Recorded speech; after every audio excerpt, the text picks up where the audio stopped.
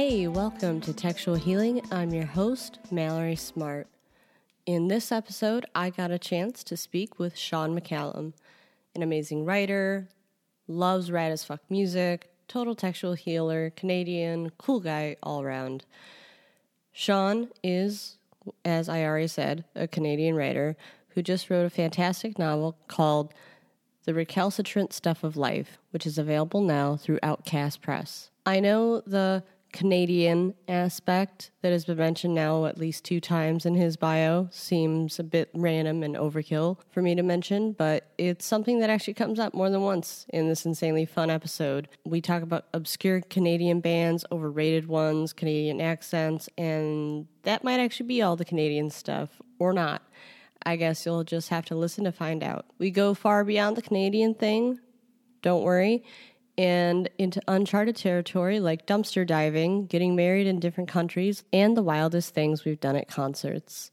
Stick around for all those oddities and my favorite, Sean giving a reading from his book at the end of the episode. This is Mallory Smart. I hope you enjoy the show. Awesome to talk to you. I've listened to so many of your podcasts, so this is it's going to be pretty cool. So thanks for having me on. Yeah, this is very exciting. You're Chicago, right? Yeah, I was just about to say, you're Canada, right? I am, yeah, just outside Toronto. Yeah, I don't know. I'm always disappointed when I talk to Canadians. This is like, you know...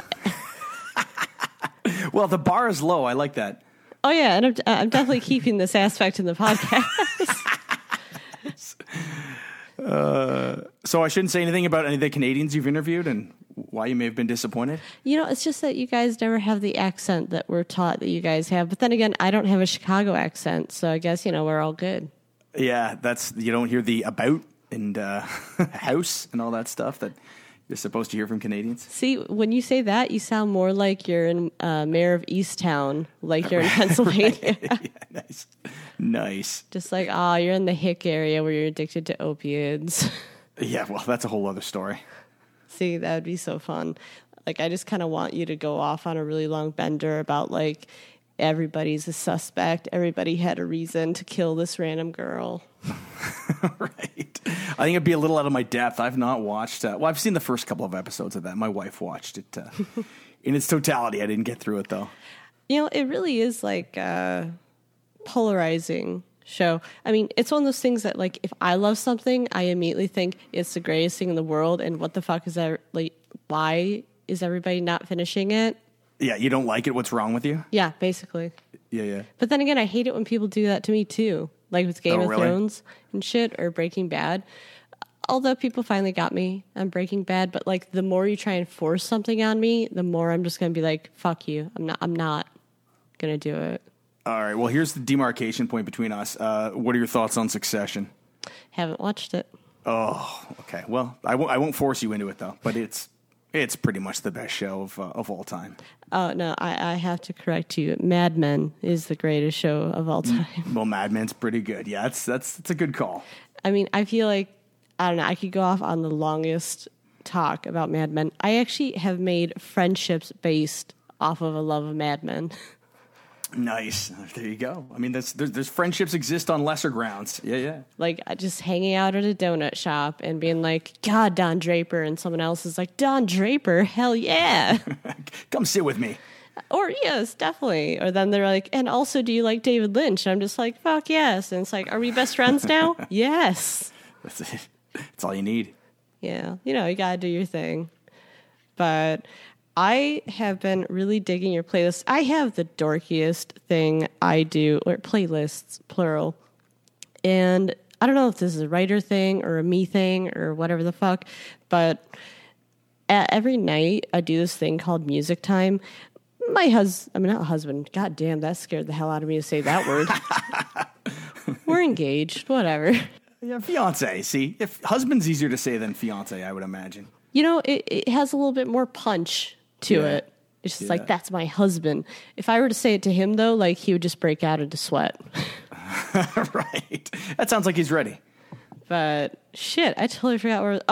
I kick him. I kick him out of the apartment, or have him like go to the bathroom for like an hour, and I just do music time. And I was just doing music time to your playlists. You have good Nice. taste. I think it's Oh, really that's- funny because Spotify actually recommends playlists after your thing. Oh, yeah? And for your Canadian one, the Best of Rock 1996 showed up, and something yeah? called Alt Country and Cranked Up. Yes. Alt country. That's a genre that I love that not a lot of people listen to. So that's good to hear. See? You're just breaking down barriers. Yeah. Well, so I have to ask you that Canadian playlist. I mean, I put 10 artists on there that like my thought was, I mean, I could fill it with Drake and The Weeknd and Justin Bieber, but you guys already know that stuff. Did you know all of the artists that were listed there? Not all of them. No. I mean, I think you should definitely like run us down, tell us the playlist because it's only 10. The 10, yeah, that's right. So I mean, as I was sort of prepping, doing my homework for this podcast, because obviously a lot of pressure to be talking about Canadian music, I was thinking like if I wanted to I could put together a playlist of 300 songs, but nobody's going to listen to it. So wanted to sort of render it down to 10 essential Canadian tracks. And my thinking was, I think they needed to be 10 influential songs. So songs that sort of impacted the artist that everybody's probably heard of. I mean, I'm dissing you because there's no Tegan and Sarah or Avril Lavigne. Yeah, but you already know Avril Lavigne and Tegan and Sarah. That's why. So that was the second bit of criteria, was it had to be sort of not an obscure artist, but someone who's not a household name, so someone you may not have heard of before. So, and then they had to be songs I love. And then they had to be songs that were available on Spotify. There was a few that were not on Spotify. So that was the criteria for the sort of 10 essential tracks. You need to do 2 playlists now, like the overrated bands and then the ones we never heard of. Yeah, it's fun. Like I travel a lot, and my wife's from Peru, and I go down there. And Justin Bieber's come a long way. He's pretty decent now, but 12 years ago when he was baby, it was you're traveling around South America, and they're like, "Oh, you're from Canada, Justin Bieber," and it's like, "Oh no, please kill me." You want to be killed? I was seeing that it took 4 people to write that song. It's a pretty profound depth to those lyrics, no doubt. I know. It's just can you just start keeping saying baby, oh my? Yeah. That's right. And then we've got many crimes against music, Celine Dion. And every country's got their sins that they're guilty of. So I'm just going to say, though, no exception. Anybody who lived throughout 1997, the Titanic era, we forgive you. Celine Dion did really good. Right. Yeah, she gave us our anthem. That's right. My sister was obsessed with that movie and that song. So I feel you. But anyway, so I put together this, again, 10 songs, and they were chronologically. We did Maestro Fresh Wes, which was he did a song called "Let Your Backbone Slide" in, I want to say it was 1989, and it was just this massive hit in Canada, like the first real hip hop hit in Canada. And I don't know, is that a song that you were familiar with at all? No, that's why I was actually really digging on it.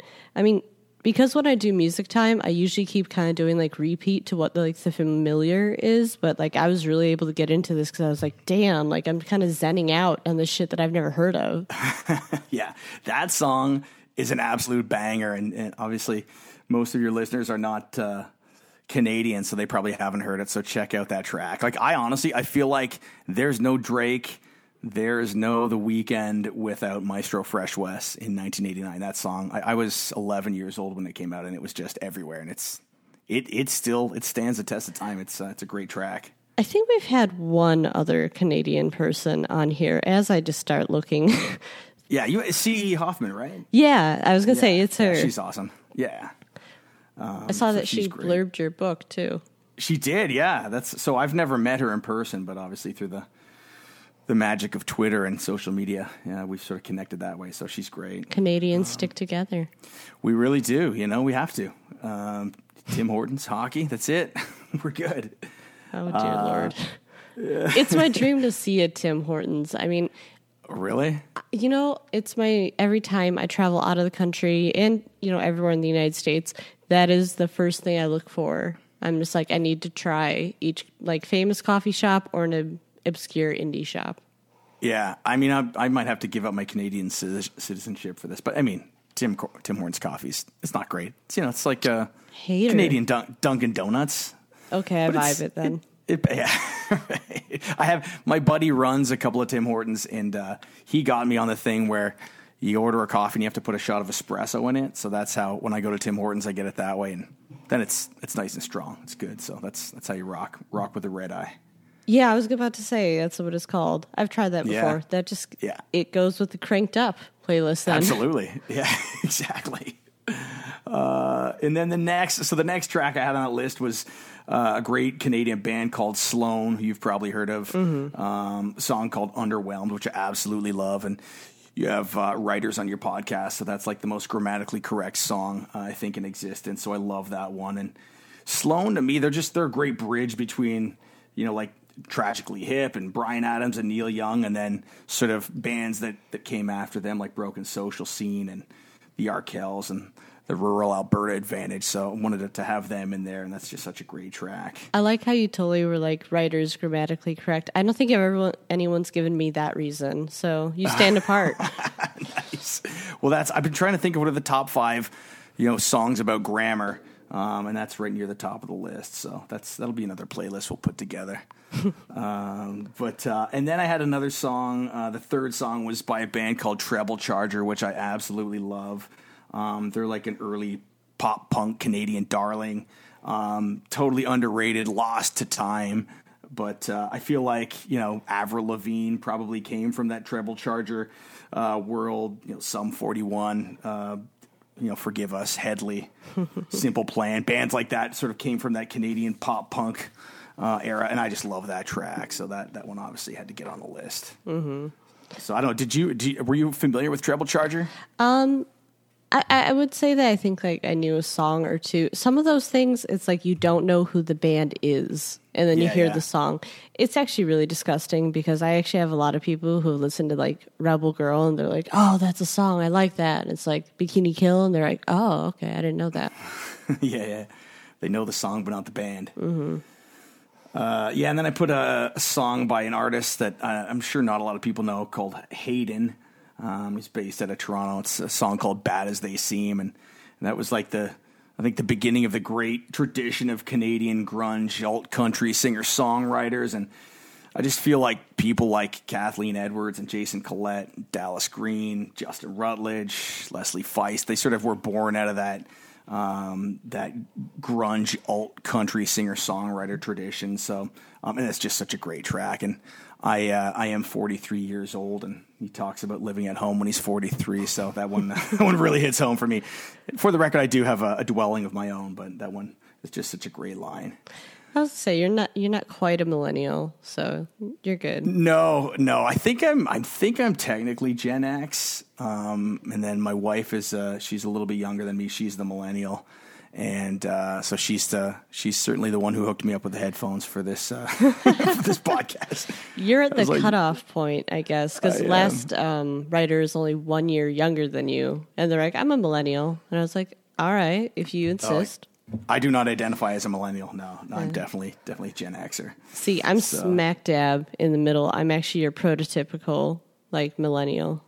Oh yeah, yeah, nice. Yeah, millennials are great. We love millennials. Bad rap, but you know what? Obviously not, because like Gen X is trying to be like we're Xennials, and Gen Z are like we're Zennials, and it's like, see, you're just jealous that we have a name and you guys only have letters. Yeah, I was gonna say you guys are gonna be running the world soon, but I think you pretty well are right now. So we gotta treat you guys with respect. I would say we're less running the world and more trying to like fuck it up. Oh, I was going to say fix it. I would say, like, first you got to break it, then you got to fix it. Yeah, that's true. In America, we're a little bit more pessimistic. I don't know how it's like in Canada.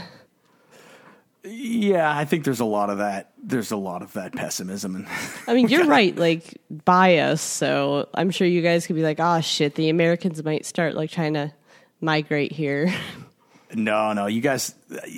You have the weather. I mean, Chicago and Toronto, we've got the same weather, but I'm about as far south as you can go in Canada, and it was like minus 13 this morning here. So, the southern tip of Canada, it'd be nice to be able to, if we lived in the U.S., to head down to Florida or California for the cold months. So, I'm not too worried about people coming up here. They wouldn't be able to handle the winters.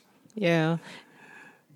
I'd still like to check it out. I feel like Canada, it's weird. I have my passport. I try to check out as many countries as I can, but I've just never had much interest.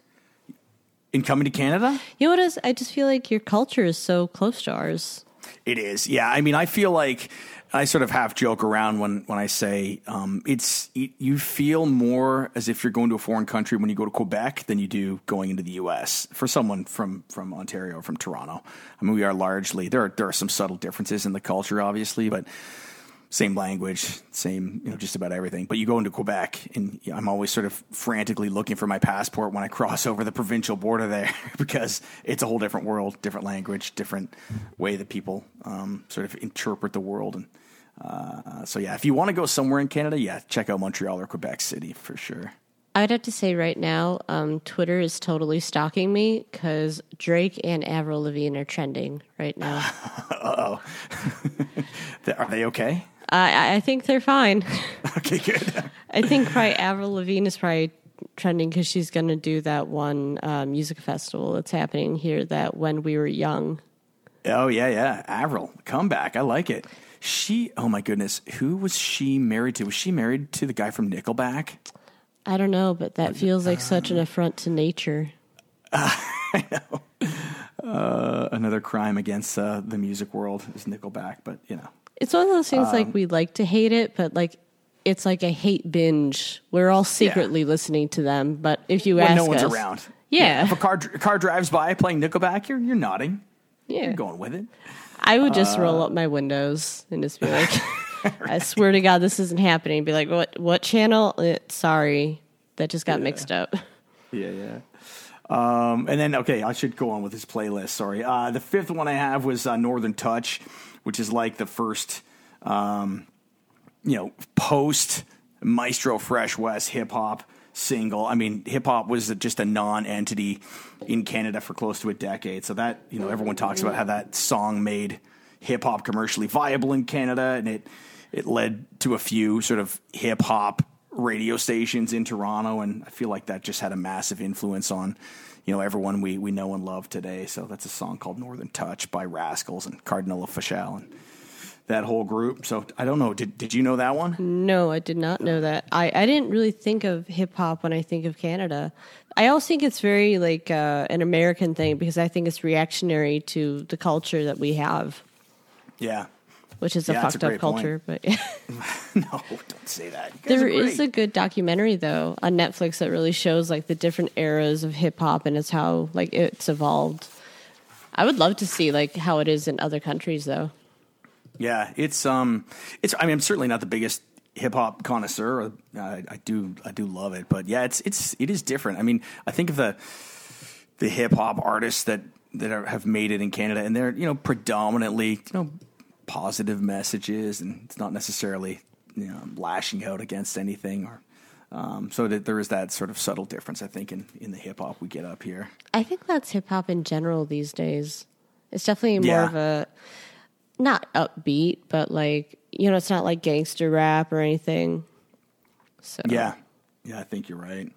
And I think that leads nicely into the sixth song I had, which is by a guy called Shad, which is short for Shadrach Kabango, who's this phenomenal lyricist and super positive guy. And I don't think he has any swearing in his songs, but and I would have put on some of his earlier stuff, but it's not on Spotify. So I had that song called Brother, and it's just super positive message. And again, I feel like we don't necessarily have Drake and The Weeknd if we don't have Shad. So it's just this chronology of hip hop in Canada. And then I just finish off with four songs that are sort of like the fully formed Canadian music scene representative of that, and that would be a band called City and Color with Gord Downey, who's the lead singer from The Tragically Hip, a song called Sleeping Sickness, which is just a great track. And then Japan Droids, who I'm sure you know, and with a song called Younger Us. Which Japan Droids are phenomenal, and every time I see them, I'm just astounded that two people can make that much noise. I mean, they're just phenomenal. And then Cold Specs with a song called Blank Maps, which is in my mind, one of the most beautiful songs ever written. And I don't know if people know it, but it's just phenomenal. And actually, my book, that was sort of the working title of it, was Blank Maps before I changed it. So I had to throw that one in there. Yeah, listen to Cold Specs. She is a phenomenal talent and just a beautiful songwriter. So check her out. And then the last one I have is a band called the Arkells with a song called Leather Jacket, which is just such a great rock anthemic song. And I try to sing that one out loud without having my voice crack because it's sort of emotional, but it's such a great track. So the Arkells, I'm sure you guys have all heard of. They're such a great band from down the street from where I live here, so had to slip them in there. You know, I'm actually curious because I get a lot of different definitions when it comes to like anthemic songs and everything. How would you describe it?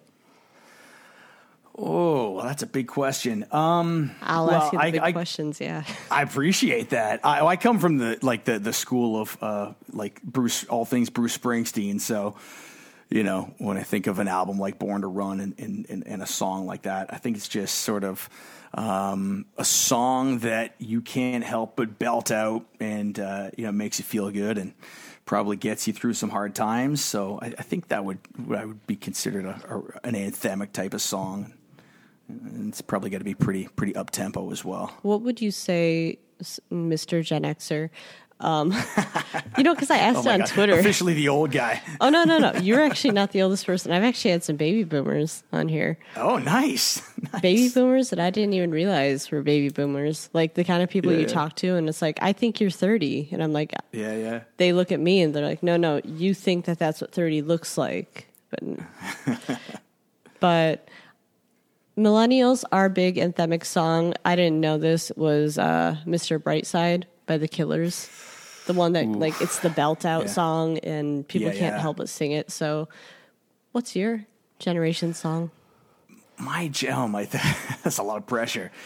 My generation song.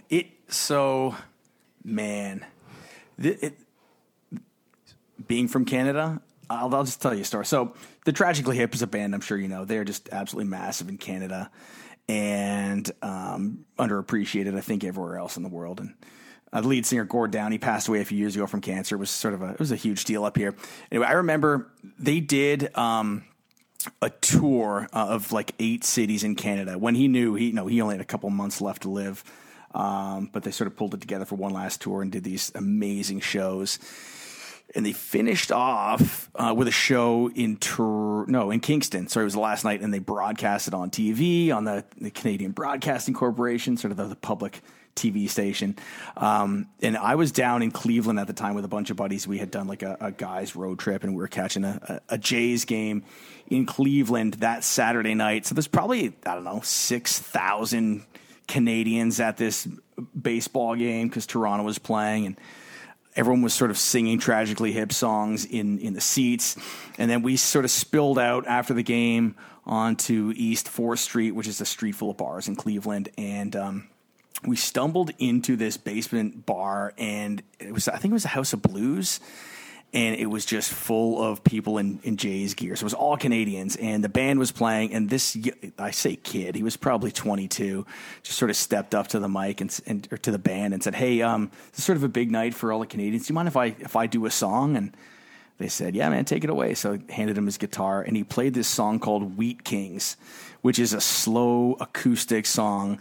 And the entire bar was singing along to this song called Wheat Kings, and I was just like, oh my god, like this is sort of like the unofficial Canadian anthem. And it's certainly, it's not anthemic in that sense where it's not Born to Run, and it's not it's not bombastic, but it's not at all. It is subtle and it's heartbreaking, but it is sort of the de facto Canadian anthem. So that's for Canadians anyway of my age, that might be it. Wheat Kings by the Tragically Hip.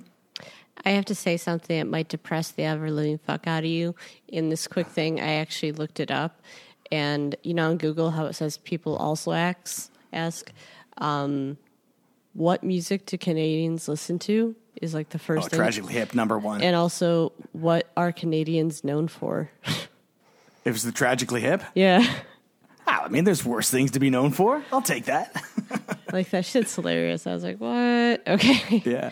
But, and that's, I mean, I'm sure you've heard of the Tragically Hip. You're pretty well listened to. It would be so sad if I had this podcast if I didn't know music. Yeah, exactly. Well, I mean, your idea for this podcast is like, I'm so jealous I didn't think of it. I mean, it's perfect. It's the absolute center of my Venn diagram. It's like music and books. It's perfect. Mm-hmm. I mean, yeah, I mean, it's not just the center of everything you write. It inspires what you're about to write. It gets you in the mood. You're just jumping out into it. And my favorite part is then creating almost like a playlist that works with your writing. Absolutely. Yeah. And so I wanted to ask you, I don't want to take over the interview for you, but you had mentioned in one of your podcasts that you did a book with a playlist. Good Grief. I had it written down. Yeah. Good Grief. That's actually really Tell cool. me about that. Yeah. The writer, Nick Gregorio, shouts out to him, by the way. He just had a baby, so that's cool. Nice. Is that his first? Yeah. See, you're not the oldest yeah. person here. He's right. Gen X. Yeah. But we really wanted to do that because music is mentioned so much in the book. And also, he used to be in a punk rock band, and he was just like, I want to figure this out. And I thought doing a QR code at the end that attaches to a playlist on Spotify would be perfect. Yeah. I wish a lot more other writers would do that, but instead they just kind of like shout it out on Twitter and be like, listen to this. I'm just like, people are less likely. Do it in the book. Yeah. And so, because my book, The Recalcitrant Stuff of Life, that has a playlist, and I hadn't heard of it before, but when I started shopping the manuscript around a little bit, I sort of referenced that in the query letter that, hey, there's this Spotify playlist, check it out. And then the publisher, Outcast Press, when we signed the deal and started working with their editor, she said, hey, you should do this QR code. We can link right to it. We'll list the playlist in like the table of contents. And I was like, oh my goodness, this is just the coolest thing I've ever heard of. I didn't know that was possible.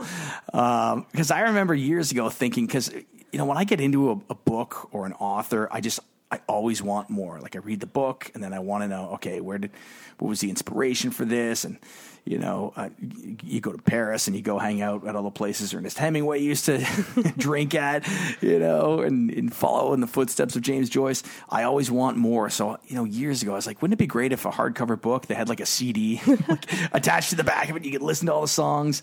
And now we live CDs. in this. Yeah. And now we live in this world where it's like you can just take your phone and scan this thing and you get the whole playlist there. So when Paige Johnson, who's the editor that we were working with at Outcast, said, hey, this is a possibility, I was like, this is just the greatest idea I've ever heard of. And it's so funny. My dad's like, you should trademark that. You have to monetize that. I'm like, I don't think that's something you can do. And I don't really feel comfortable even going down that road. Don't you I'm glad to hear someone beat me to it. That generation just kind of is like, oh, you could do anything with technology. Definitely trademark it or make yourself the genius who knows everything about it. Just own it. Possess everything. Yeah. It's like, no, I want everybody to do that. I don't want it to be only me, I mean, I helped my mom with her iPhone and she was just like, you should work for Apple. You'd be so great. And I'm just like, no, I just know how to use the phone. That's it. Yeah. That's right. You're good. Yeah. Well, yeah, you're miles ahead of everyone else. My kids are 10 and 8 and they show me things on my phone. Again, this is just, I'm dating myself, but they do things on my phone and I'm just like, oh my God, where did you learn that? You're a sorcerer. Oh, damn. They're going to get into the metaverse then. Watch on out. Oh my goodness. Yeah. Today they asked me, they're like, hey, can we get an account on Discord? Which is like I know that one. I'm like, I don't know if I want you talking to a bunch of random people, but I mean, anyway, come on. Didn't you guys have like Yahoo Chat and AIM and everything? I mean, that was basically our generation's version. I don't know if Gen X had that. No, we didn't. I mean, again, you want to talk about dating yourself. The first time I ever sent an email was in between my third and fourth year of university. It's the first time I hit send on an email, so I definitely didn't grow up with, ICQ or anything like that. I'm drinking bubbly right now, and you almost made me do a spit take. Nice. Just be like, what? That's it. Yeah. Well, see, you're getting more technologically familiar with shit, though, that, like, you know what a QR code is and, like, you actually know what Discord is and means and shit.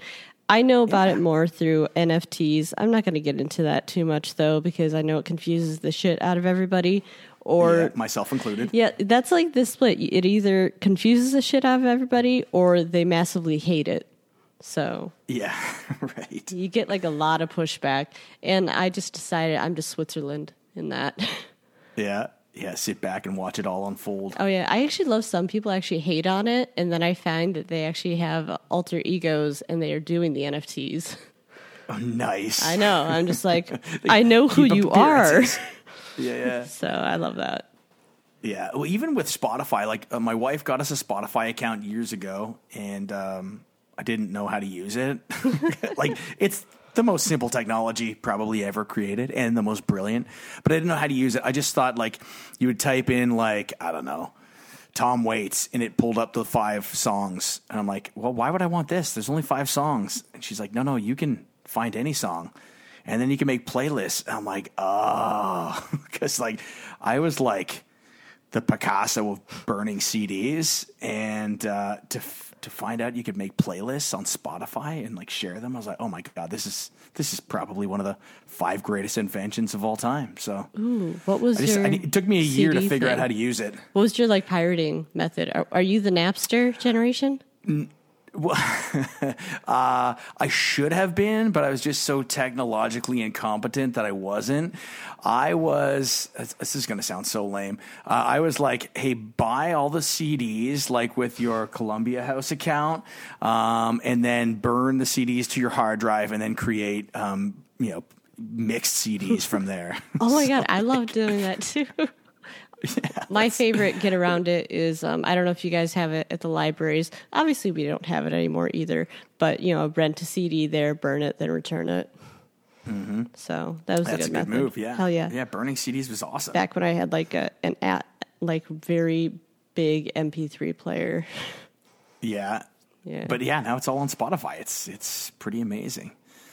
And it makes, I've got a pretty nice sized record collection, and I love vinyl. And since I've really had kids, I haven't been able to go out and hit the streets and go to record stores. But there was like a 15-year stretch of my life where that was just every weekend. Let's go out and buy vinyl and listen to vinyl, and who's spinning at what little bar, who do we want to go here? And those are somewhat obsolete, but it's still, to me, the greatest way to listen to music. So hey, I have a really huge record collection too. I don't know if it's like the hipster era. I didn't get it from Urban Outfitters or anything, but this is like the saddest thing I'm going to admit to.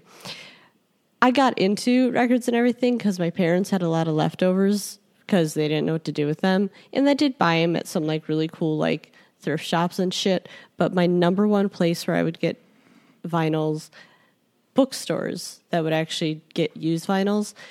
Yeah. They would throw them away sometimes, and I dumpster dived. Yes. I was the teenager who'd be like, fuck it, no, you don't throw away good shit. I'd got a lot of books too. I got 5 copies of Rumors. Are you joking me? No. Who's throwing that out? Because everybody was buying it, so they're like, yeah, we don't really need that many copies. So anytime I know someone gets like a record player, I'm like, here's Rumors. Congratulations. That's phenomenal. Like, that's my go-to gift. Like, enjoy your record. Yeah. Oh, yeah. It's the same thing. And, when I was living in Toronto, we'd always have, this is before marriage, before kids. There's a lot of late nights in my apartment, and there would always be, guys stumbling from wherever they were at back to my place, and we'd listen to tunes. Our neighbors, or my neighbors anyway, certainly hated me, and they definitely hated my friends. But, I'd have multiple copies of this or that record, and sometimes you would just make someone's year. We'd be listening to, I remember my buddy who's a great writer, Joel McConvey, we're listening to Nebraska, the Springsteen record. And I had yes. Yeah, I had 4 copies of it, and he's like, I fucking love this record. And I'm like, take it. And I got 3 other copies. He's like, are you kidding me? I'm like, no, man, take it. And he was like cradling it. And he's like, I cannot believe I have a Nebraska record. I'm just like, yeah, I had multiple, giveaway copies. I have original Rolling Stones, Beatles, shit like that. But everyone gets really weirded out with Rumors because if you actually go to, say, Urban Outfitters, they sell it now for like $30. Oh, really? I know. And I'm just like, I got a shit ton. I jumped giving into them a away. dumpster. That's amazing. Yeah. That is phenomenal. Yeah, you don't really want to admit that to Gen Z because they're like, "What? Why would you do that? Like, why?" Jumping into dumpsters. Oh my! I could tell you stories.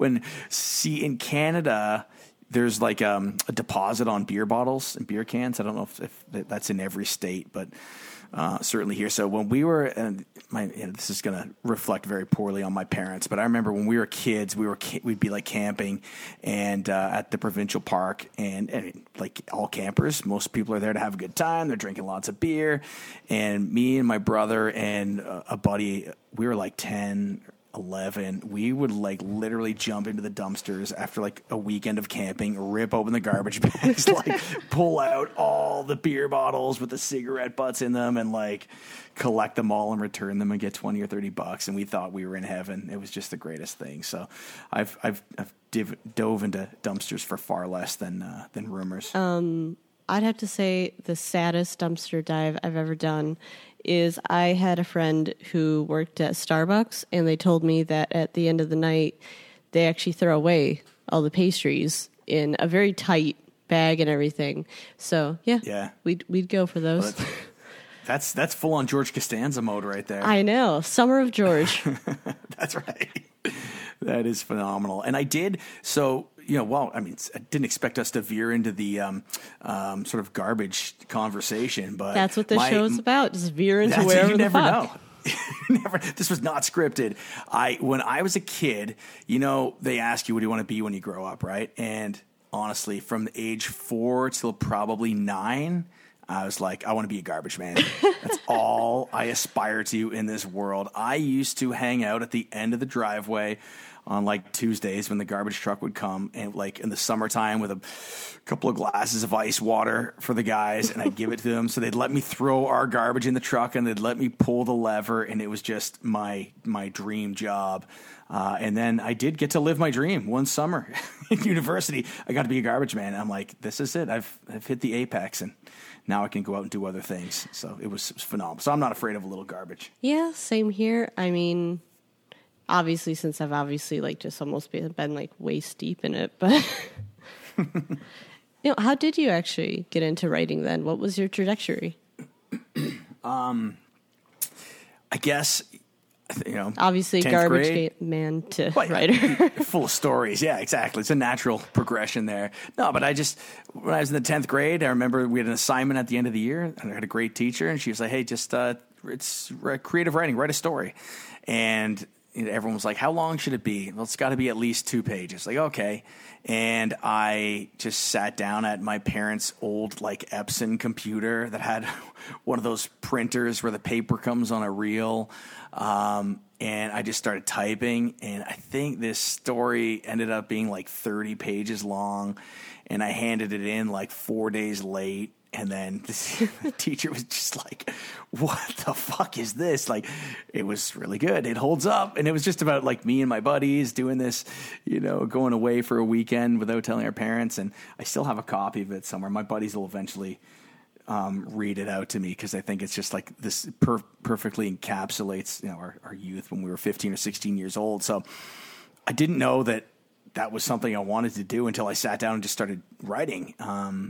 And you really made your writer. I mean, your teacher worked for their job right there. Oh yeah, exactly. Made her read it, but I think she liked it. I got perfect. I got the highest score possible, even though it was late. So I'm like, oh, maybe I'm okay at this. I mean, if I was a teacher, I would like do 5 pages in and be like, I'm just gonna give him an A. You know what? You just crushed my whole perception. That's probably what you did. But I'm a lazy asshole, so. Right. Not cut out to be a teacher. Oh, hell to the no.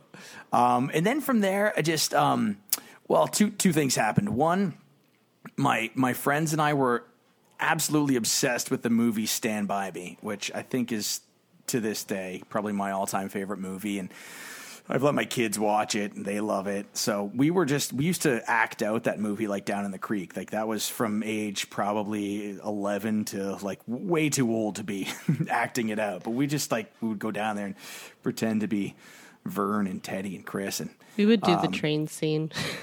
Oh yeah, because we had exactly. an abandoned railroad, so we were safe. But yeah.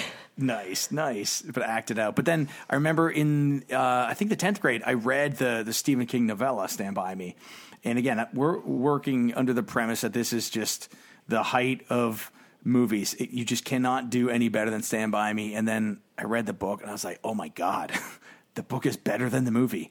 The book is like what everything the grown-ups have been telling you. It's all true. And so I was like, oh my goodness, there's something to this. It's so powerful. And then I just started writing, like not necessarily stories, but my buddies and I, we did some pretty stupid things, and we got into some trouble and engaged in a lot of debauchery. And if we'd go away for a weekend, I would just sort of write up like a summary of what we all got into, and it just started getting passed around, and people are like, this is really awesome stuff. And it just, so it sort of went from there. And then I wrote like a manuscript for a novel in my 20s, and it was pretty good, although I'm afraid to look at it now. But I shopped that around a bit. It got me an agent. We didn't get it published. We came close. We got a couple offers. They weren't what we wanted. So she gave me the best and most difficult advice I've ever received, which was put it back in the drawer and start something else. It's just like, oh my God, spent 5 years writing that. And then I went to work on what became the recalcitrant stuff of life, which we wound up getting published. So, that took some time. That book took some time to write. I'm seeing so many blurbs where you are actually compared to Bukowski and Kerouac. Yeah, it's funny. Why? Well, I've never read Bukowski. Is it jazzy? Like, is there like really like stream of conscious vibe? Or? It is. Well, the Bukowski thing. Again, I've never read Bukowski, and I've got my old college roommate. He lives in Australia, and he's like, "You are the second coming of Charles Bukowski." I'm like, I've never read him. I don't even know what that means. The Kerouac. It means you're pretty wild, but yeah. There's some stuff that's how would you say it's parental discretion is advised. I mean, it's not. It's there's some bad language, some salty language, and some mature subject matter in the book. But the Kerouac thing, I never drew that connection, but I've had a lot of people say that the writing reminds them of Kerouac, and I think it's just that cadence, that energy, just that poetic sort of cadence in the writing. So there's probably something to that, and I get the Hunter S. Thompson thing too, just because when I wrote the book, it was based on a lot of firsthand Gonzo type experience. So there's that element of it, certainly. You know, the fact about that means that you've lived a really cool life. I've done some things. Yeah. I mean, your kids are ready for like a really cool story when they get older. They are. Yeah. Well, they want to, the opening line of the book, and this is probably where you get the Bukowski piece, is how the fuck did I get here? That is the opening line. And so when we did the book launch party in October here, we got a decent sized backyard here. So we did it out in the backyard, had like 100 people here. It was pretty wild and raucous. But my daughter is 10 and she is a great little baker, aspiring chef. So she made the cake and she wrote the first line on the cake. So this great parenting here, you know. Oh, believe me, I wrote the dirtiest book, and my 9-year-old nephew got a hold of it, and I just actually yelled at him. I was just like, "This is rated R. do not read this." For a reason. Yeah, exactly. So yeah, and then I mean, the premise of the book, you say like I've done some stuff. Like so it takes place predominantly in Peru. And it's about a guy who's experienced some trauma in his life, and he's really trying to hide from everything and run away from all of the trauma that he's faced back home. So he goes into Peru, into this town called Iquitos, which is in the Amazon. It's like famous for being the largest city in the world that cannot be accessed by road. So you got this really cool dynamic where you've got a city, but it's in this Wild West jungle frontier. It's really difficult to get there. You either have to fly in or you have to take like a 3-day trip down the Amazon River to get there. So I had spent some time there and thought it might be a cool place to to set a novel. And then there's an element, the book sort of culminates with a shaman and this ayahuasca experience. And I guess in doing research for the novel, I had read this article in National Geographic about this shaman in Peru, and I was like, oh my God, that sounds insane. I'm like, I have to go do that. So I was actually going to ask, like, did you listen to a lot of Peruvian music, kind of like cumbia, or like just kind of like, what is that flute thing? Yeah, it's like what is it called? It's like a weird pan like flute. angle. Yeah, like the pan flute. You cannot help but hear that if you take like a bus trip in Peru, like either over the Andes or down the coast, like that's just the music. It plays incessantly and nonstop. So you cannot escape it. It's great at first, and then it's just like it is. You're ready for something else after a little while. You ready for some, I don't know, anything else? Justin Bieber. Have you spent a lot of time there? I have, yeah. So when I was down there going to see this shaman, you have to fly in and out of Lima. And so I flew into Lima. I checked into this hostel. There are 1,000 hostels in Lima. And so we went to Barranco, which is the neighborhood. I went to Barranco, checked into this hostel. It was Halloween. So this hostel was having like a big Halloween party. So, they gave everyone a mask. So thank God I was wearing a mask. And, I met this girl. It was her first day working at the hostel, and, we really hit it off. And then the next morning I got up and flew into the jungle and spent 2 weeks with a shaman. Had my entire consciousness blown to a billion different pieces. And I was just there because I thought it would be cool to write about. But everyone else was there, like, dealing with trauma, trying to get over addiction. I mean, just crazy, crazy stuff. Like I said, I was just there for the ride. But the shaman pulled me aside at one point and he said, "Hey, you have no idea what you're doing here." But he goes, "I know. And it'll all make sense to you in 1 year's time." And I was like, yeah, that's cool. And then I flew back to Lima for one more night, reconnected with this girl. And then I got on a plane the next morning and I was like, I am marrying that girl. Like I already know the answer. And so flew back to Toronto. We, connected via MSN Messenger of all things and started talking.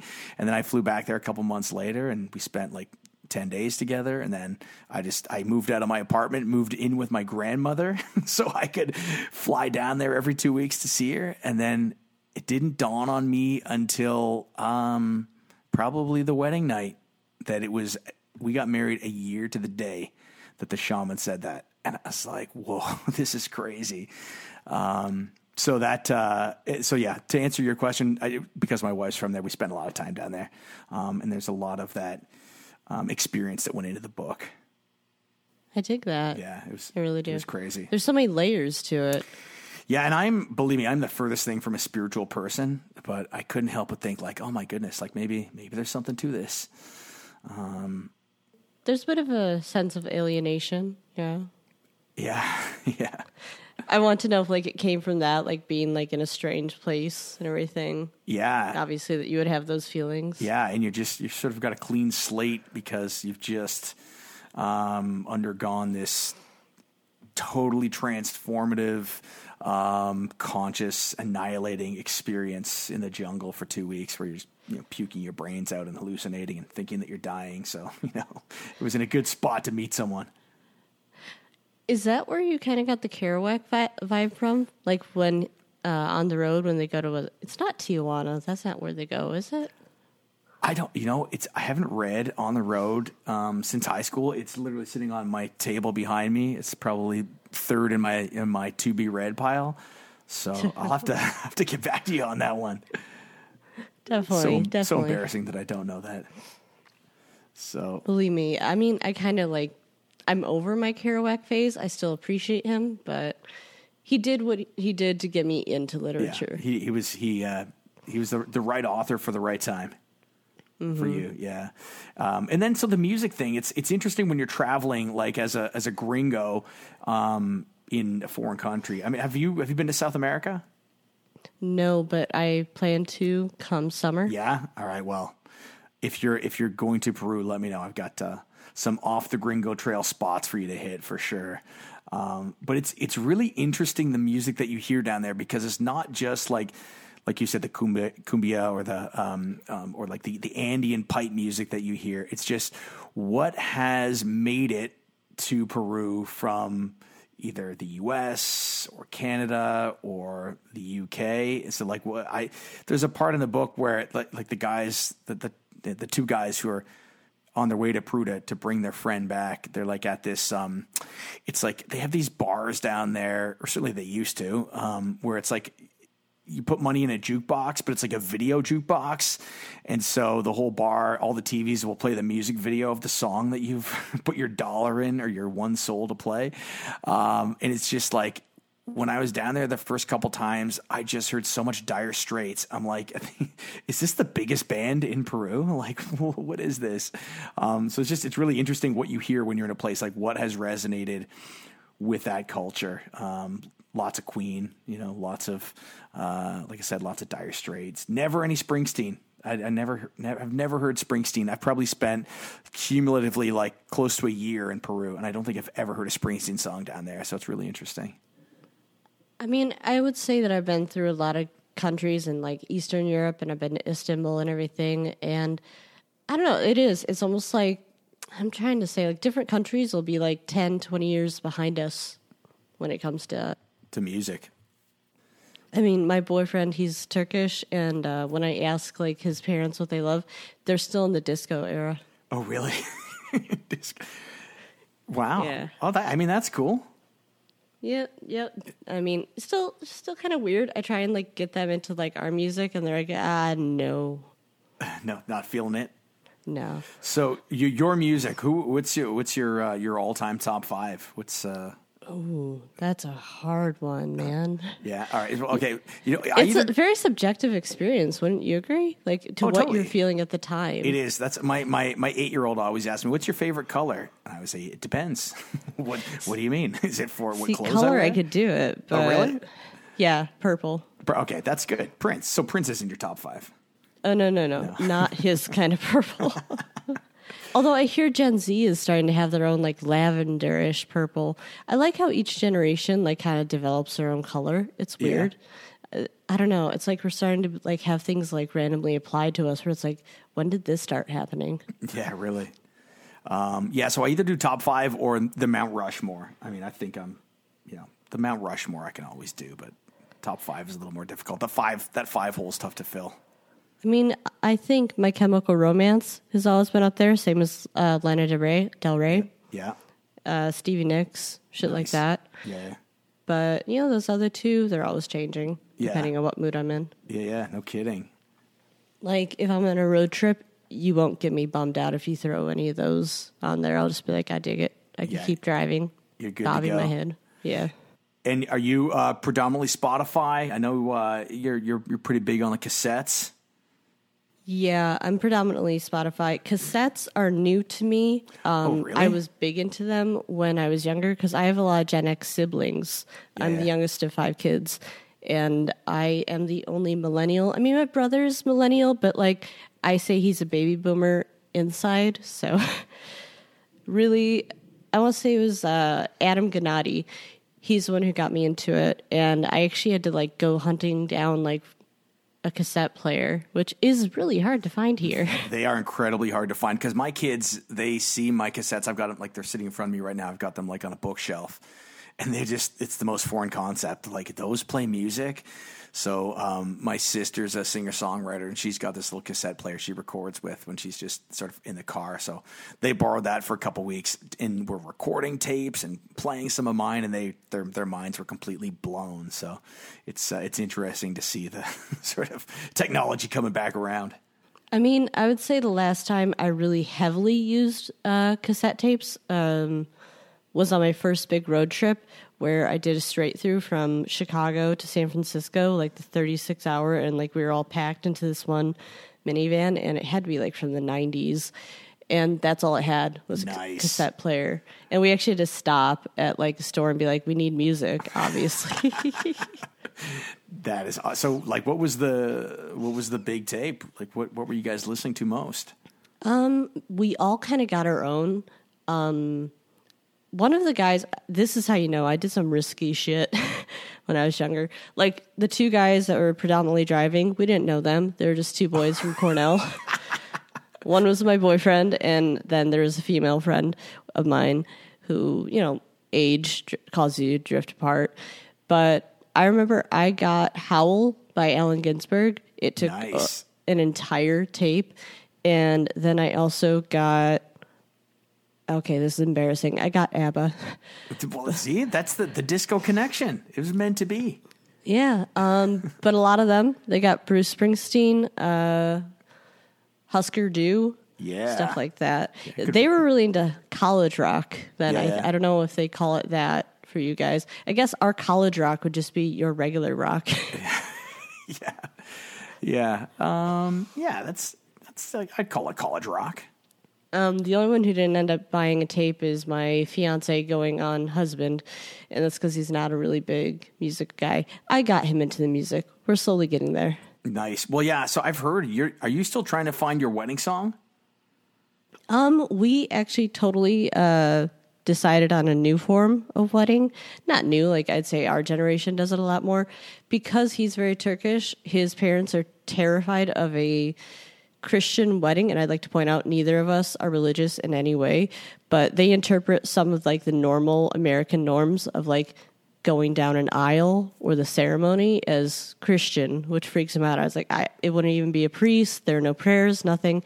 But that freaked him out. And obviously Turkish people have very, very different traditions when it comes to prepping for weddings. They have this really interesting like coffee thing where like I would have to make coffee for my fiance, but I'd have to put like salt in it and everything, and he would have to like accept it and drink it anyways to prove like he could put up with my shitty cooking. And then he would have to bribe my brothers and put cash in their pockets and everything. Like, it's so strange. Oh, that's awesome. Tradition. Yeah, and I find the tradition fun, but once you get to like your older parents and they're like, I always envisioned this. Yeah. So we're going to actually just elope, but not really. Does it count as eloping if everybody knows you're doing it? That doesn't sound like eloping. It's just you're doing a small private thing. I feel like We're eloping going to go to Egypt. Oh, nice. Yeah. Yeah, you don't hear a lot of people eloping to Egypt. That's Vegas, yes, Egypt, no. Well, we are going to be living abroad come summer, and I don't know how long we'll be there. I'll still be doing the podcast from there. Nice. Don't worry. That's Technology great. Is everywhere. So, yeah. But yeah, we want to do that. I said I will not get married in Egypt if we can't have a camel involved. Nice. And I have the weirdest fascination with camels. Like, I don't know. Like, he's like, oh yeah, it'd be cool to ride it, and I was like, I just want to see it spit. then he's good. Yeah, I'm just like, I just want the camel to be camelish. Like that. That's it. I don't know. I have the weirdest like obsession with like animals. I don't know. I like their like oddities more than like their perfections. Yeah. Well, if you like camels, then you would like the alpacas in Peru and the llamas. Those things are cool. I am dying for that. I just want to. That's my thing. I want to go everywhere. Yeah. I mean, before I have kids, there are some places you could take kids. Obviously, you have kids, so you understand. But I don't want to do it where, like, say you do the Peru trip or you do the Europe trip, because you're going to have kids who are like, oh, I'm tired. Oh, I want my treats. I want to take a nap. Oh, my God, we can't keep walking and shit. Or I don't give a shit about the pyramid. You want to do, South America, where you're probably going to get food poisoning and you're going to be staying in hostels for like $20 a night. That's you want to do before the kids, probably. And then maybe you can do Europe with the kids. That would be my advice. Everyone says the food poisoning when you go to, say, like Mexico or shit, but no one warns you when you go to, like, say, Turkey or Greece, like, hey, you're going to get it there. Yeah, there's no way to avoid don't drink the water, Dave Matthews Band. That's right. Yeah, we got married down in Peru. My wife couldn't get up here till after we were married, so I had like 28 friends and family fly down there, none of whom had been south of the equator before, and they flew in on a Wednesday night, and then we got married on the Saturday. And by Saturday, like 2/3 of them were just like gray and just so ill. It was just like, I warned them. I'm like, you're going to get sick. There's no way to avoid it. And that came true. So. I mean, we were there for like, I want to say like a month, and we were both down at different points, which was good. Yeah. One to take care of the other. But I don't know. I don't think either of us predicted going down that hard. Oh, it's the worst. Like it is, you feel like you've been poisoned because you have. Like it's miserable. But yeah, food is still good. You just got to take that risk. That's it. No, I mean, I'd rather roll the dice than, just eat hot dogs or something. So, you gotta dive into the culture. Oh, I gotta say, the weirdest thing is when you go to other countries and they serve American food. It's so out there. Yeah, it's not what you're there for. Yeah, I mean, I saw a lot of McDonald's and Starbucks. Like when you go to like the main touristy areas, I was like, no, that's not cool. Yeah. Although sometimes if you're away long enough, you're like, you know what I'd kill for? Like a McDonald's cheeseburger. I mean, I think they make burgers better than us. Oh, yeah, for sure. And this is, I did work at McDonald's as a teenager, so I have some experience. I do like a McDonald's cheeseburger every now and then, but it doesn't even taste like a hamburger. It just tastes like a McDonald's cheeseburger. So I can't judge you because I had McDonald's earlier today. So there you go. Nice. I have the McDonald's app, and like we had Moroccan food earlier, but like my boyfriend and I've called him husband, fiance, and now we're going down to boyfriend. Running the gamut. But like we split food because I'm never as hungry as him, but he ate most of the plate, and then I was just like, now you got to get me more food because I'm hungry. Right. And on the way home, that's what it was. So McDonald's it was. He got like free large fries. So you know what? He's good. He was settled. Nice. But you're right. It doesn't, like the buns feel so artificial, kind of plasticky. Yeah. And it has such a unique smell. It is extremely unique. Like there's nothing like it, but it does pretty well taste the same all over the world. That's why if you're away for a long time, just a little taste of home. That and Starbucks. I mean, it's one of those, like, there's such a consistency where, like, say I ordered a lot of chai lattes when I was in Greece and some frappes. They are not the same as you get them here. No. Now, are they not the same better or not the same worse? See, that's the issue. It depends on where you go. Yeah. Like, you could go, like, to one and then go down the block and it's entirely different. Yeah, huge variance. Yeah. Also, I think the translation issue is a little hard, too. Right. So tell them exactly how you like it. I know. Just be like, this is not a chai. I really tried. But, no, it's cool. I mean, I definitely liked going to Greece and Istanbul. They have cats everywhere, which is so fucking cool. The hardest thing, though, is when you go to, say, Istanbul, they have refugees everywhere from Syria. Oh, wow. They'll steal your food. Oh, really? You'll be at a restaurant, and if you're not like paying attention, they'll just swipe that shit. Oh, wow. But it's hard to get too angry about that. No, it's not. It's like one of those things where like we weren't paying attention and like we got a souffle and like a 5-year-old just came and grabbed it. And I was like, what the hell? Like, how did this happen? I think he needs it more than I do, so you're good. Yeah, definitely. Like we were both like, we're not going to do anything about this, but what? It was definitely just like an American thing where we're like, this doesn't happen here, or maybe in other cities. I don't know. Nice. But that was actually my favorite thing about going to different countries, though, is like hearing their music. They get into music so much more than I would say we do. Like they get into music in public. Oh, yeah? Oh, my God. Like I was going to ask if in Peru they do that, but like they would do like drum circles or they'd have like stereos going and it would just be like in the middle of them like streets. Like they would just take over the streets and you just see them jamming. It's like, what? Like this is so cool. Yeah. I think my experience in Peru is they don't have a lot of boundaries when it comes to noise. It's one of those places that is incredibly loud. And I've told this story before at my mother-in-law's apartment. There's no insulation in the walls. The windows are all single pane, and most of the time they're open because it's pretty warm. So you hear everything, and the apartments are like right up against each other and stacked on top of one another. And the apartment like across the alleyway from my mother-in-law's place, I guess the guys had this rock band, and they played like weddings and that sort of thing. And they rehearsed like, I want to say it was like every Tuesday night or every Wednesday night from like 11 p.m. till 2:30 a.m. And they played the exact same set list in the exact same order every week. And it was just so loud, and it's just like hilarious. Like, oh, I know what song's coming next.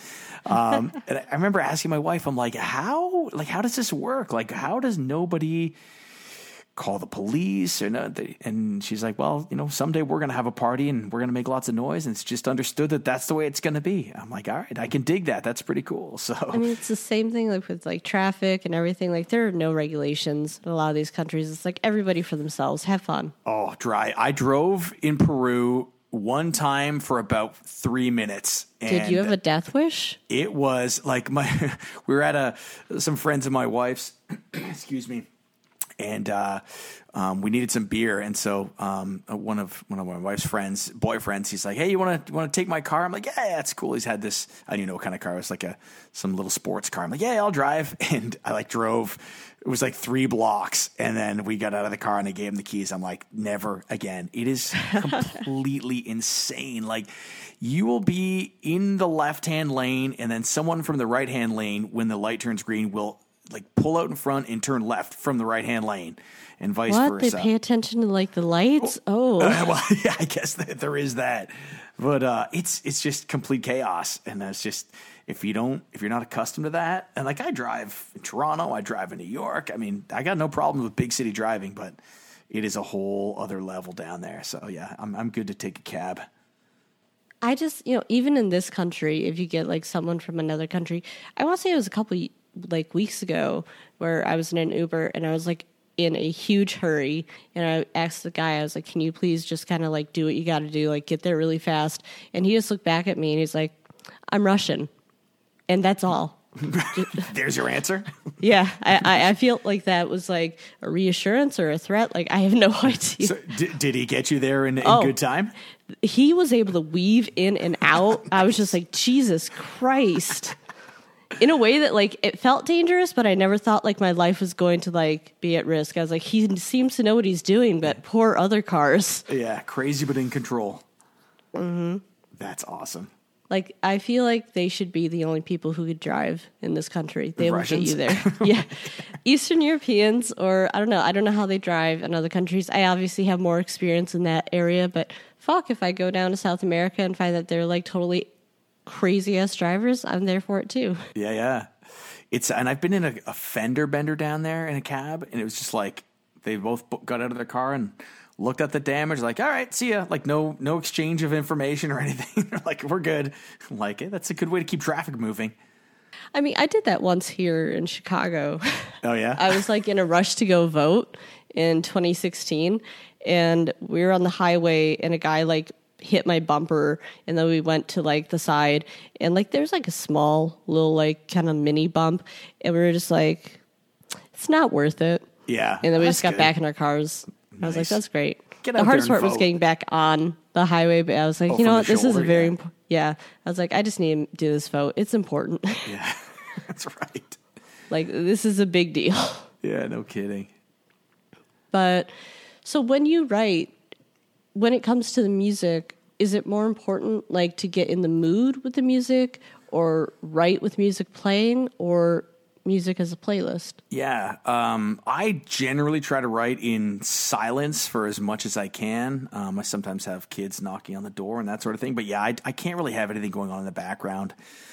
But when I'm putting music in a book, I try to put myself in that place, and again, drawing on experience from being in certain places, what was playing at that time. And, this book is set in 2011 for the most part. There are a few flashbacks to earlier, but I'm like fanatical about timelines and making sure that if the book is set in 2011 and it's February, the song cannot have been released in March of 2011. Like, everything is sort of buttoned up that way. So I just really played it's not like, hey, this song would go great here. It's like, what would actually be playing here? What would this person hear? What would be playing in this store what would be playing in this car that drove by at that time. So, when I wrote this book, I had no expectation. I was hopeful it would get published, but no expectations that it would. And so when I put the playlist, I was looking at the playlist before coming on here. I'm like, oh my goodness, I can't believe I left off this band or that band. But it's not what I was thinking about. It was all about what would happen in that moment. So I'm like kicking myself that I didn't have any Sloan or treble charger on there, but that just Spotify, it wasn't in the cards. You can keep adding it. You can, but no. So, and I should state this: the playlist that is sort of listed off in the book and that has a QR code for it's. I sort of equate it to. It's like that movie American Graffiti, if you've ever seen that. Like there's there's like a song playing. Like the only time the song stops is like when the car whatever rolls away. But so every song that's in that playlist is like playing in the book. It's not just like, hey, this sets the mood. It's like this song was playing in this bar or this song was playing in this car. So it's like I think of it as sort of a movie soundtrack that way. It's songs. Because again, if I'm reading a book and it mentions a song or the song is playing in the book, I always want to listen to it like in real time. So that's sort of how this is laid out. I like it when people actually mention songs in books because I don't know, it's like it's such a big aspect of our lives, and it's always shocking when people are like, "And this is just happening." It's like, what's going on in the backdrop? Exactly. What do they listen to? Are they watching something?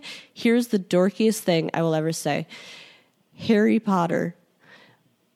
It takes place in the 90s, but it's like you never once actually catch what is he listening to. Yeah, that's a great point. And also, like, has anyone just to be like, hey, the Bulls have like a really great winning streak. Anyone else notice that? Yeah, like, yeah, exactly. And it's like I'd like to hear like a bit more like say the Muggle culture because he was raised in like during the summers they get like a taste of what the other people are doing, and it can't just be okay. This is embarrassing. I had a friend who had a Harry Potter rock band that was like years ago, but it's like no, I can't imagine that they're just singing about like trolls and shit. Like, no, come on, they lived in the real world for a portion of their time. My daughter who's 10. She's mostly over her Harry Potter obsession, but there was a stretch of 3 years there where it was everything, and she's read all the books, and I never drew that. I never thought about, where is the music in this? But that's a great point. I mean, even if you read Twilight, and that is one of the weirdest one-ups, I'll give it to you, they'll mention the music. And I was just like, see, they'll at least give it to us. Yeah. I know that they're listening to Muse and Vampire Weekend. A little on the nose there, but... Yeah, exactly. But yeah, no, I do love when a book especially will reference some music because there are records I've gone out and sought because they were mentioned. Like I know I was trying to think of like what are the books that I would buy soundtracks for or that I wish had soundtracks for, and I don't know if you read any Jonathan Lethem, but he's have you read Fortress of Solitude? Yeah. Oh my God, that just like, I thought I knew soul music, and then I read that book, I was like, oh my, and I went out and bought like Shuggy Otis, and I bought like Charlie Mingus. I'm like, oh, this is amazing. And I would have never stumbled across that stuff if it weren't for that book. So, They're just so hand in hand. Like you just can't separate the two. I would say what inspired me the most with this podcast, are you familiar with Noah Cicero? Not as much as I should be. So I'll say no. Okay, I think he's actually going to have a reprint of this book, but it's called Bipolar Cowboy. And in one of the last poems, I want to say nearing the end, there's in parentheses, listen to Bon Iver's Skinny Love. It was a specific like live version, but like was it the live version? Live version on David Letterman? No, not David Letterman. It was a different one. I would actually go to my shelf and like reach for it, but I'm like, that takes too much time. But it really does fit though. If like you're reading it and then you turn it on, you're like, God damn, I'm feeling the emotion now. Oh yeah. We, me and a buddy took a trip to Boston to visit another buddy of ours. And somehow Skinny Love, the live version from David Letterman, just became, again, that word anthem. It somehow, of all the songs and all the times, became our anthem for that weekend. We listened to it probably 100 times, and it's just the most lights out version. It's so good. That song is phenomenal. So you can find that one on YouTube, I think. But hey, I think more people should do stuff like that. Just be like, this is the mood. Please get enveloped in this. Yeah, without question. I think of a book, High Fidelity. Obviously, they turned it into a movie and like a series. But that's another one. I'm like, man, I wish that book had a soundtrack. But I guess they pretty well did with the movie. But I just love that it's set like in real time in the real world, and these are the songs they're listening to, and this is the song that's playing in the store at this time. I love that stuff.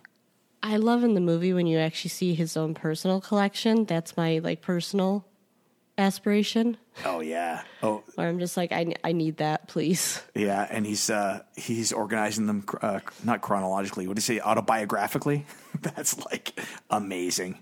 Do you ever do it where, like, not just with records, but books too, where, like, you suddenly are like, I need to rearrange it, but then you decide which, like, totally weird category you're just going to be like, no, I'm going to do it by genre, or just going to do last name, or this is going to be the mood I was in when I picked it.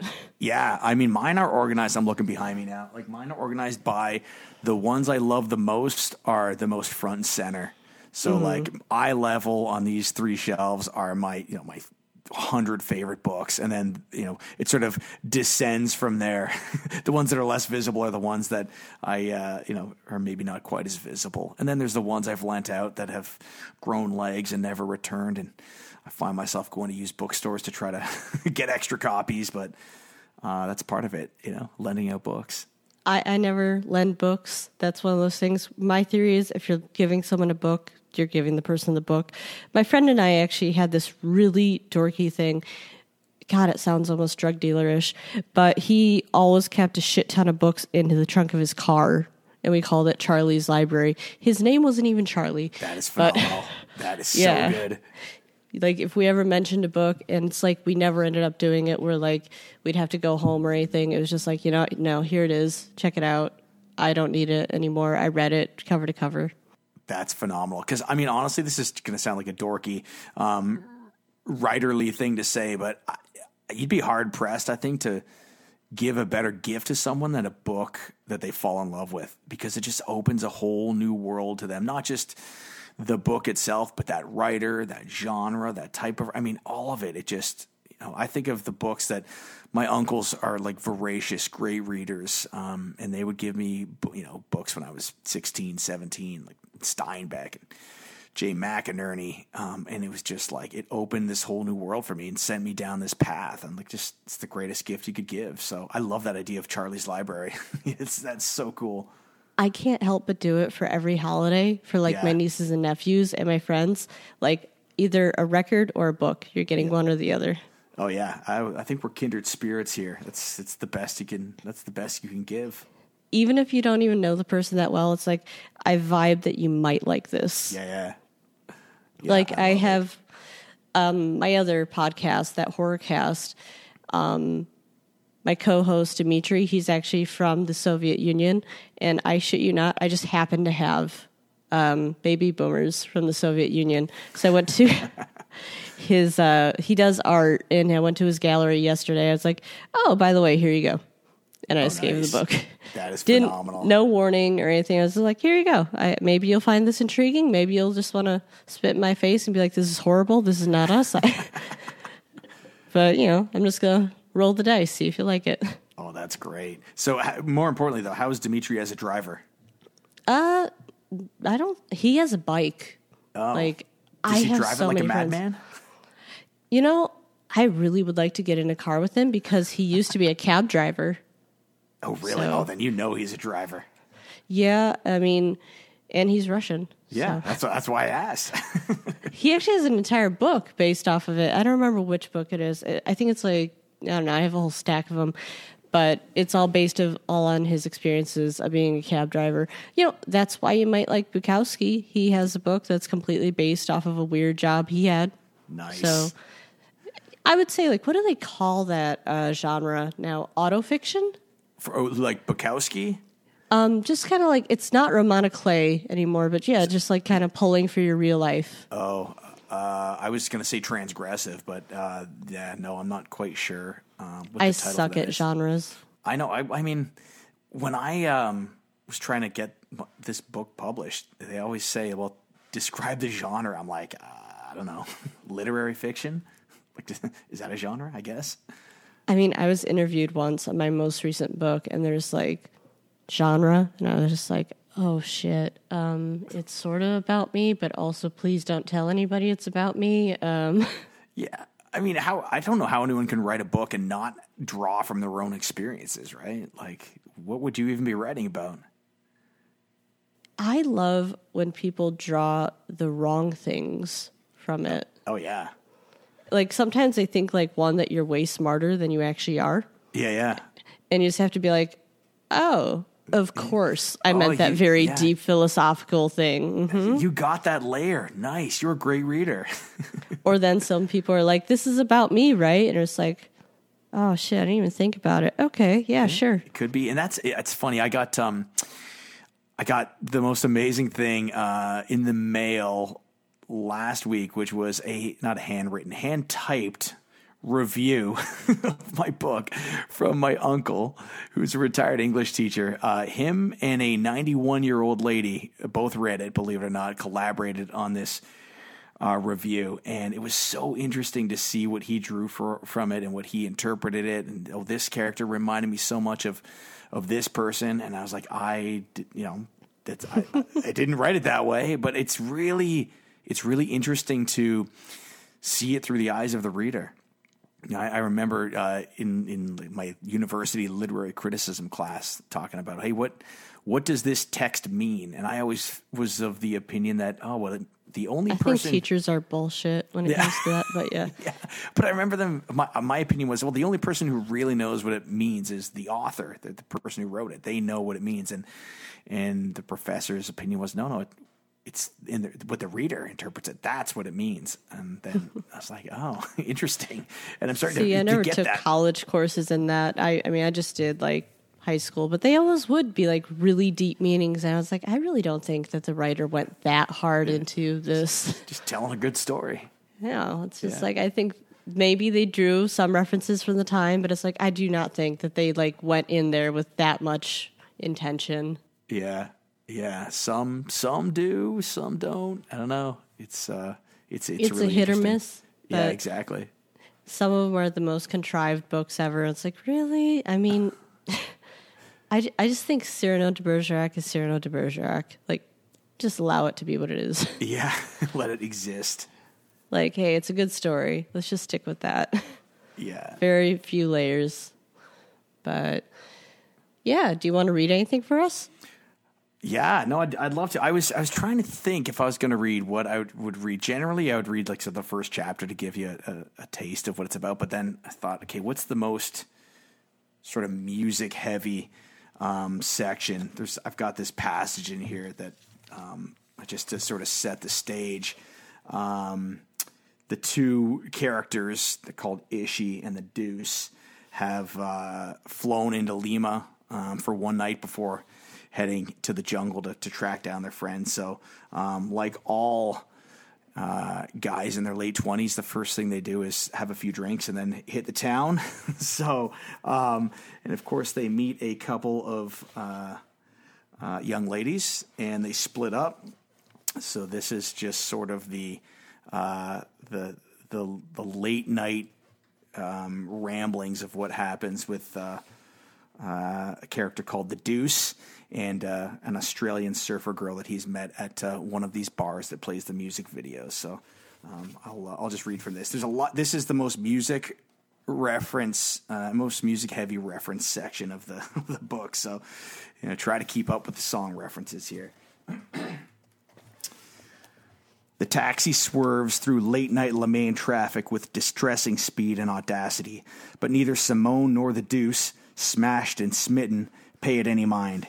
In no time, they cruise past the crumbling mansions and towering trees lining Barranco. The surfers have long since caught the last break at Playa Barranquito, and it seems they've all come to congregate on the sand-swept streets. The intoxicating scent of sunscreen and salty breezes sprinkles magic in the night. The cab pulls alongside a rollicking old estate in a shady part of town, and the Deuce slips the driver twice the fare before stumbling onto the crowded sidewalk. The old walls of Sargento Pimienta rattle with the kinks all day and all of the night. Simone and the Deuce make a beeline for the dance floor, roused by the realization that they're two of the few gringos in the bar. They share 1-liter bottles of Cristal, going sip for sip as they scream the lyrics to every song, jumping and spilling beer in a ritual of rediscovered youth. Summertime blues, doo-wah diddy-diddy. Sheena is a punk rocker. You shook me all night long. In a country where they understand little and know even less, the music speaks to Simone and the Deuce. It is in them. They're songs they've sung, songs they've shared, songs they've lived, and those songs now feel like a beacon of light taking them home. They stop dancing only to crash the bar for Jägermeister and beer. Except for a few salsa numbers where the locals put on an impossibly sensual display, the night belongs to Simone and the Deuce. The two of them singing full throttle, feeling the electric chords pumping through their veins, thrashing and flailing as they romp. Baba O'Reilly, gimme shelter. The Deuce kisses her hard and often. Wooly bully, it's my life. Out on the dance floor, hand down her pants. I fought the law. Nobody notices. 96 tears. Nobody cares. They're soaked in sweat and smoking 2 cigarettes at a time, bouncing off bodies as they jump and wail. When the DJ spins a bristling old vinyl copy of Please Please Me, the Deuce climbs onto a speaker and rips off his shirt, air guitaring with a vengeance and inciting a riot. Come on, come on, come on, come on. A gringo in all his glory, sweat splattering as he shakes his head in a crazed mop-top McCartney, going back-to-back with a Peruvian kid who joins him atop the speaker in an air guitar single mic sequence that is pure Pan-American Bruce and Clarence. Simone is loving every second of it. Management is not. Security asks them to leave, but they're already gone. They laugh hysterically as they run down the street, stopping only to push start a stalled-out VW Beetle. The driver offers a ride as thanks. They hop in and he stops at a late-night Barranco mainstay with a queue stretching onto the sidewalk. All three of them stand in line to hang with the locals, sharing sips of the gigantic beer the Deuce has smuggled from the bar. Once they make it inside, they order the Royale with a fried egg on top, standing at the counter and watching the man work the grill. Food in hand, they sit on the curb and enjoy the finest burger they've ever tasted. Grease and yolk and mayonnaise on their fingers, and a plate of fries resting by their side. They wash it all down with cold cans of Pilsen. Leaning on the curb and sharing a cigarette, the driver asks, "Donde van?" Simone gives the address of her hostel, winking at the Deuce and assuring him she has a single bed built for 2. They climb into the car and the driver slowly weaves through the back streets of Barranco, speaking lovingly about its poets and its painters, its sculptors and its singers. As Simone and the Deuce go at it in the back seat of that old VW, she unzips his pants and grabs hold of him, refusing to let go until the dawn's early light. I dig it. That was really good. Thank you. My favorite part is actually you're pretty good, like when it came to, I don't know, like kind of singing and the voices. I wasn't quite sure how to do that. That was pretty lit. I liked it. Not a lot of people actually get like that into it. So, okay, you're now my new favorite reading voice. Don't tell anyone else. All right, that'll be our little secret. Is there anything else you want to like shout out to us before we end? No, you know what? I was going to ask you just before I give a shout out. What's your all-time favorite show? Best show you've ever seen? I'm going to say Bikini Kill. Oh yeah? Nice. Yeah, I think it was because I was 29 and they were doing the reunion, and this is the dorkiest thing ever. I decided I finally wanted to crowd surf. I was like, because after 30, it just felt depressing. So I was like, This is my time. I got to do it. So I crowd surfed to Rebel Girl, like right at the end. It was really awesome. That is phenomenal. Is there honestly a bigger rush than crowd surfing? I was terrified and also in a huge rush. Here's the stupidity of how I did it, though. I was with my friend, and I had my iPhone with me, and I just didn't want to drop it. So I just handed it to them, not telling them what I was about to do. And I was like, whatever, someone get me up there. And yeah, it took them a while to find me. Afterwards, like they had to go find security, and they're like, where do you put the people who crowd surfed, please? Did you make it to the front? Yeah, I actually made it to the front and ended up in the VIP section, and I smoked weed with the security guard until my friend found me. Oh, well, I mean, that has to be the best show you've ever been to. It really was. I mean, come on. It was like euphoric. I was like, was that even me who did that? Yeah, it's truly an out-of-body experience. That, and then also my other most euphoric experience would be Patti Smith. And I don't even know what the hell happened to me. My mind was just like outside of my body. And I was just like, this feels so amazing. Oh, Oh, that's so cool. That is So, so cool. Those Yeah. would be my best. How about you? What's your favorite? Well, I mean, the best, the most euphoric one, when I was 16, I saw Green Day on their Dookie tour. It was like the first concert I'd been to, like without my parents. It was like 9 of us got on the train and went to this old, it's now a hockey arena, but at the time it was like a barn, and saw Green Day, and it was just like the most, when you're 16, it just gets tattooed into your mind.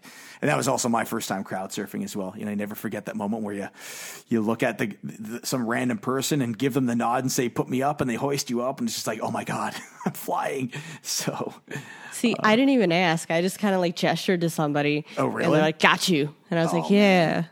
Yeah. I actually like to go on YouTube videos and be like, "Did anyone catch it? Did anyone film me doing it?" But no, I still can't Haven't see found me it yet? No. I mean, I see shoes that look like mine. I was like, but I think a lot of people were wearing Converse.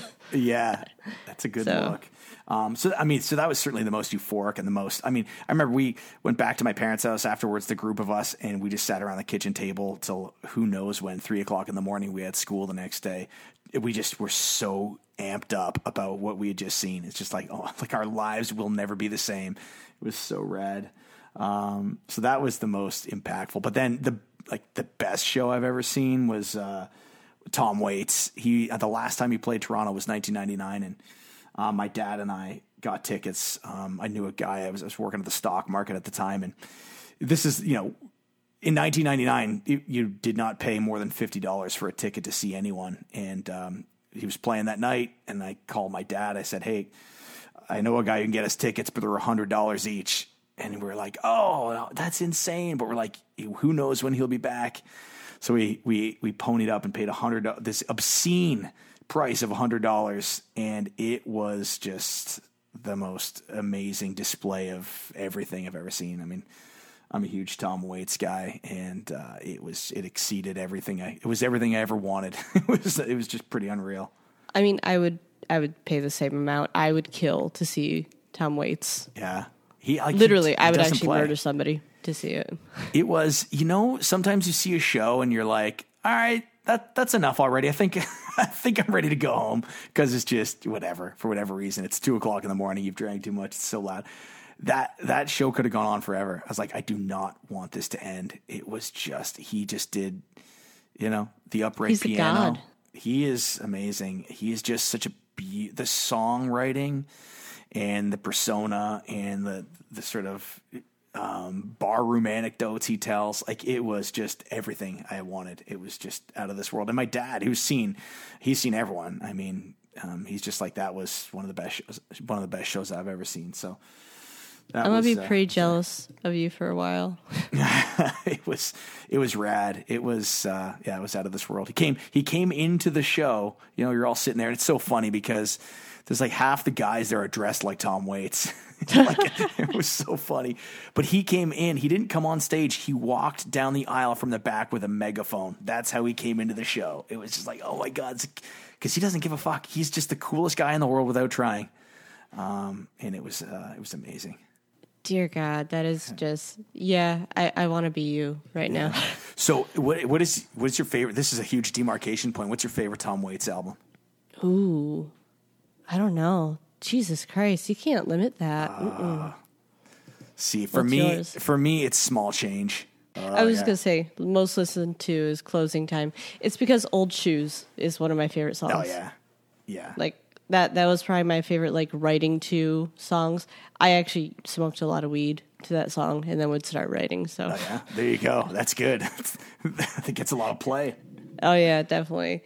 And that was also when I was going through my beat era as well. Oh, yeah? I think every writer goes through that, and then later on is like, I wasn't trying to be derivative. Fuck you. Yeah, that's it, yeah. I have influences I don't even know I have. Yeah. That's it. All right. Well, and just to shout out, the book is called The Recalcitrant Stuff of Life, available through Outcast Press, on Amazon, Barnes & Nobles, all those great places. So, your listeners should check it out. It's pretty cool book. There's a lot lot of fun stuff in there, a lot of great music references, a lot of profound sort of thoughts on, why we're here, how do we get here, and what does it all mean. So it's a pretty wild ride. Would you recommend what songs they should listen to while reading? Well, yeah, they're all mapped out in the soundtrack. So you scan that QR code and listen along. That's a great mix of Canadian music pre-2011, and then all the stuff you would hear if you were traveling down in South America. So from that Andean pipe music to to Dire Straits and Queen, I mean, everything you could ever want. It's a pretty eclectic mix. You'll feel like you're on the trip. All right, shouts out, people. Listen to this book and read this book, listen to this playlist. And yeah, this is awesome. Awesome. Well, thanks so much for having me, Mallory. It was an honor. I really enjoyed our conversation. Thanks. I did too. You're pretty amazing. Thanks. I'm sure you say that to all your guests. Well, you kind of have to, but you mean it half the time. That's right. Well, that's pretty good. 50% of the time. Awesome. All right, that was Sean McCallum. Check out his website, seanmccallum.com. Don't worry, the spelling is in the show notes, along with the link to his new book that you absolutely need to check out like yesterday. To keep up with Sean's new work and other random thoughts that pop into his head, follow him on Twitter at Sean42McCallum. As always, if you want to get to know us more, find Textual Healing on Twitter at PodHealing and take a look at our website, textualpodcast.com. We just added a new section to our site where you can get a special Textual Healer t-shirt. They come in 3 different colors. Mine is black. I believe the one that Sean just got is black too, but we're dark and twisty and badass like that, so what are you gonna do? But the choice is all yours. Be fun and pick whatever color suits you most. As for the show, we are available on Spotify and Apple Podcasts and just about anywhere else. Subscribe, please leave us a rating and review, check out past episodes, and keep a lookout for the new ones. Thanks for listening, and keep textual healing.